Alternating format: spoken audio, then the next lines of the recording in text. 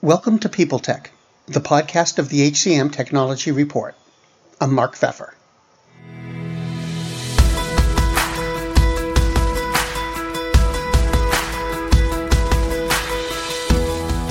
My guest today is Cris Grossman, the CEO of Beekeeper. Their platform is designed to help companies manage deskless workers with automation, electronic communication, and other tools.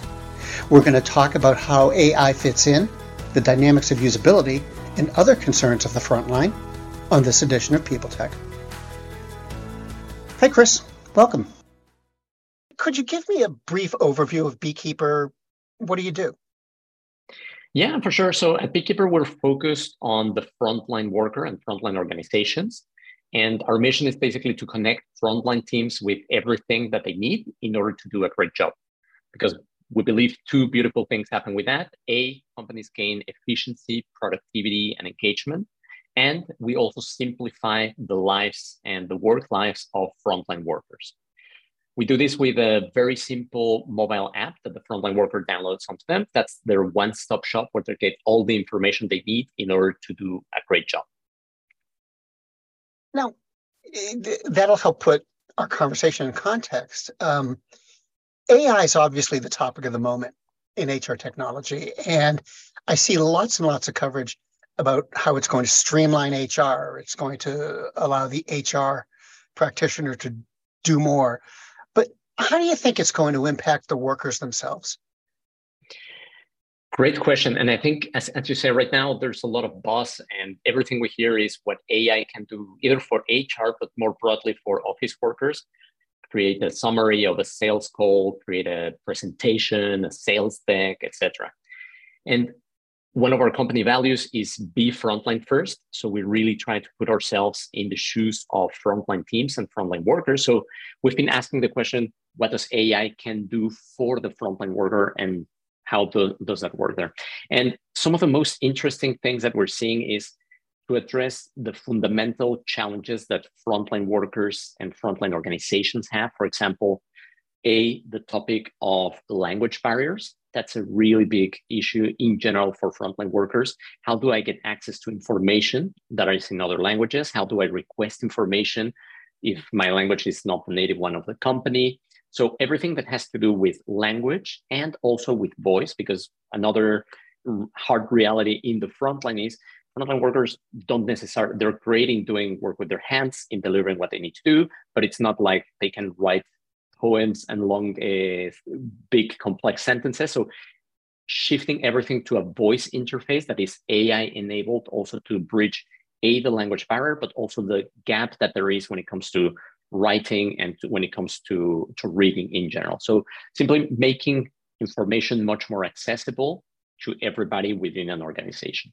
That is certainly one of the topics, yeah. Does usability factor in here a lot? I mean, it's, if you have great tools, but they're hard to use, they're not all that valuable. Does AI have a role to play in making things simpler?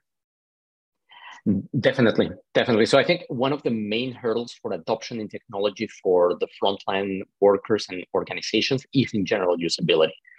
So everything that is a little bit more complex than a couple of clicks and a few options, it's already too much. Everything that would need a training and onboarding and so on, the frontline workers don't have the time to go into it. So it has to be that simple. It has to be consumer type of experience. And yes, AI can help a lot there, not only, as I was saying, on bridging the barrier of languages, of voice versus writing, for example, but even more so personalizing the whole experience of work, like guiding the frontline workers through their day into the most important tasks that they need to get done, etc. Almost like a personal assistant that is whispering in their ears, what is it that they need to be doing? So we envision a world where almost every frontline worker has almost like a personal assistant that is really doing all of that difficult work for them and guiding them through their day so that they can be more productive and more engaged at work. And getting a little bit more under the covers on this. When you're developing a product at Beekeeper, how are you factoring in the usability issues? I mean, how much weight are you giving them, and how are you figuring out what's really going to be valuable to the frontline worker? Yeah. Yes. So the answer is we do spend a lot of time and mind share thinking about this. We have a whole product experience team with user researchers, with people that are really going and spending time with the front line, to stress test the products that we're building, but also to understand what are the pains and what are the things that we can really help them with to make their life easier. And it's something that in our experience, like you have to do and consciously invest in those type of things, because most of the people that are sitting behind a desk, like people building product, engineers, etc., some of them might have had some experiences in the front line, but it's not the type of work that they do day in and day out. And that's why it needs an extra focus to really be frontline first. Mm-hmm. Greetings from Evergreen Podcasts. We're rolling out a listener survey, and we want to hear from you. The information in the survey will help us gather statistics and in turn make our shows more appealing to advertisers. I know most people don't like ads, but this is one of the only ways our shows make money and help keep their lights on. We promise it will only take a few minutes, but the impact on our podcasts will be tremendous.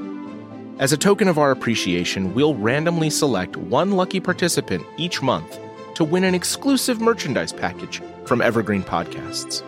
Head to evergreenpodcast.com/listener-survey to help a show and possibly get some free stuff for doing so. We can't thank you enough for the support. Now back to the show. Now, looking back at July, or I should just say in July, you launched your frontline intelligence platform, and that's intended to help managers better understand employee sentiment and look at productivity. How's that going? How's the reception been, and are people using it the way you thought they would? Yes, I mean, the reception by the market has been overwhelming, to say the least. It's incredible to see how well understood by our customers and expected this type of technologies already were. And I think it's something that all managers and organizations are hungry for, to understand better how the frontline is thinking, feeling, and where can they support them better. So the more insights and automated ways that you can give them to understand that at scale in their organization, the more valuable it is. So we're very pleased with how that launch is going. You know, in general, I'm wondering about AI products, you know, like the intelligence platform, but others too. And I'm wondering, do you think that AI products are outpacing the needs and the knowledge of the frontline managers and the workers, or are solutions providers like Beekeeper doing a good job of keeping everything aligned? It's a hard question. So there are different parts to it. I think when it comes to the frontline, I think one of the fascinating things is that we're really moving from paper to digital. So we're really helping many of our customers to do that jump. So a lot of the things that they start doing on the digital world are simple things that they used to do on paper, and they're fascinating by the speed that they gain, the efficiency that they gain, the clarity, and especially the data that you get out of it, right? So people are just kind of like getting their heads around, wow, I was not even able to track all of these steps, and suddenly I can see how this process is, for example, running, compare it from location to location, do benchmarking within my organization. So I think that there's a lot of potential for AI in general to bring the understanding of the organization to a whole new level that didn't exist before. So I think we're at the very beginning of the journey of all of those tools. And I think the gap is still, I would say, considerable when it comes to what AI can absolutely do, and saying, well, I used to run this process still on paper just a few months ago, right?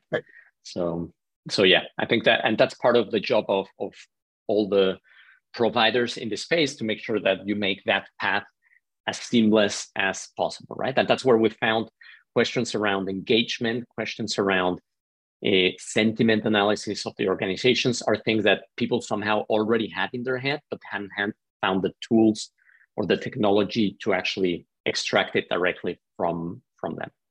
Mm-hmm. Yeah, as employers are integrating AI, you know, into their operation and, you know, their employees' lives, basically. Do you think they're thinking about the right things? Are there areas they should be thinking about that they're kind of pushing aside right now, or where's their state of mind? Yes, I think as in any new domain, people are still trying to figure out what is it going to be, right? And I think a lot of the focus so far, maybe biased by just the big buzz of ChatGPT and all the other things, are very much going into this generative AI and how can you create some content, or how can you, for example, schedule certain information to go at a certain time. I think those are nice to have use cases that don't really add too much business value. I think the real big business value is much more on understanding the productivity of your company, on improving that productivity, knowing where do you have bottlenecks in your processes. I think that's where the big domain lies. And we're just scratching the surface of what's going to be possible on that side. So yes, I think right now we're still, I would say, on the toy examples on what is a little bit shiny and simple to do, but the real big benefits will come from other domains. Mm-hmm. So what's your roadmap look like right now? I mean, I've got to, all of this, AI excitement has really happened within the last year. And I'm wondering if it's impacted your development plans and, where you see it all going for Beekeeper. Mm-hmm.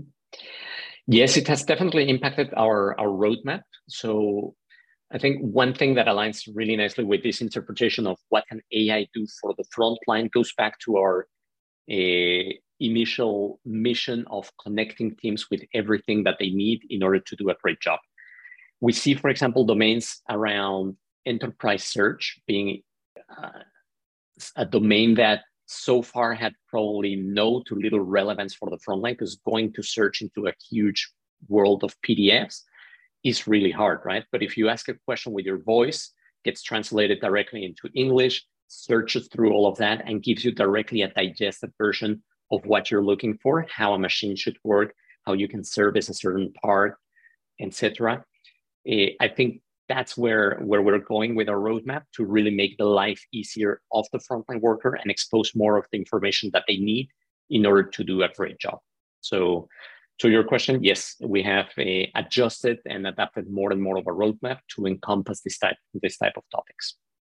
Do you think this all for not just for you, but everybody on your side of the table, as it were, has this been exciting or hair-raising or causing you a lot of sleepless nights, or some combination of the above? Where are the vendors in all of this?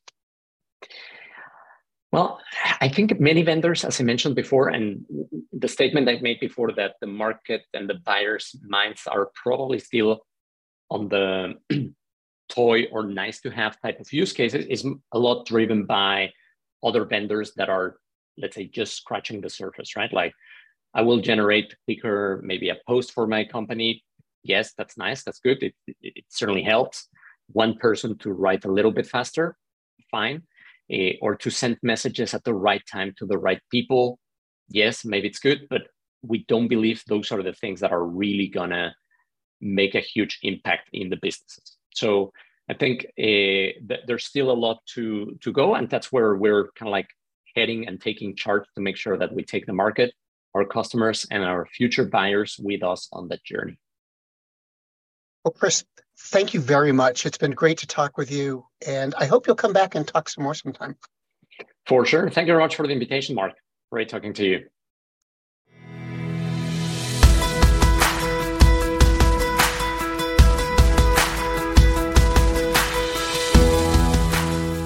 My guest today has been Cris Grossman, the CEO of Beekeeper. And this has been People Tech, the podcast of the HCM Technology Report. We're a publication of Recruiting Daily. We're also a part of Evergreen Podcasts. To see all of their programs, visit www.evergreenpodcast.com. And to keep up with HR technology, visit the HCM Technology Report every day. We're the most trusted source of news in the HR tech industry. Find us at www.hcmtechnologyreport.com. I'm Mark Pfeffer.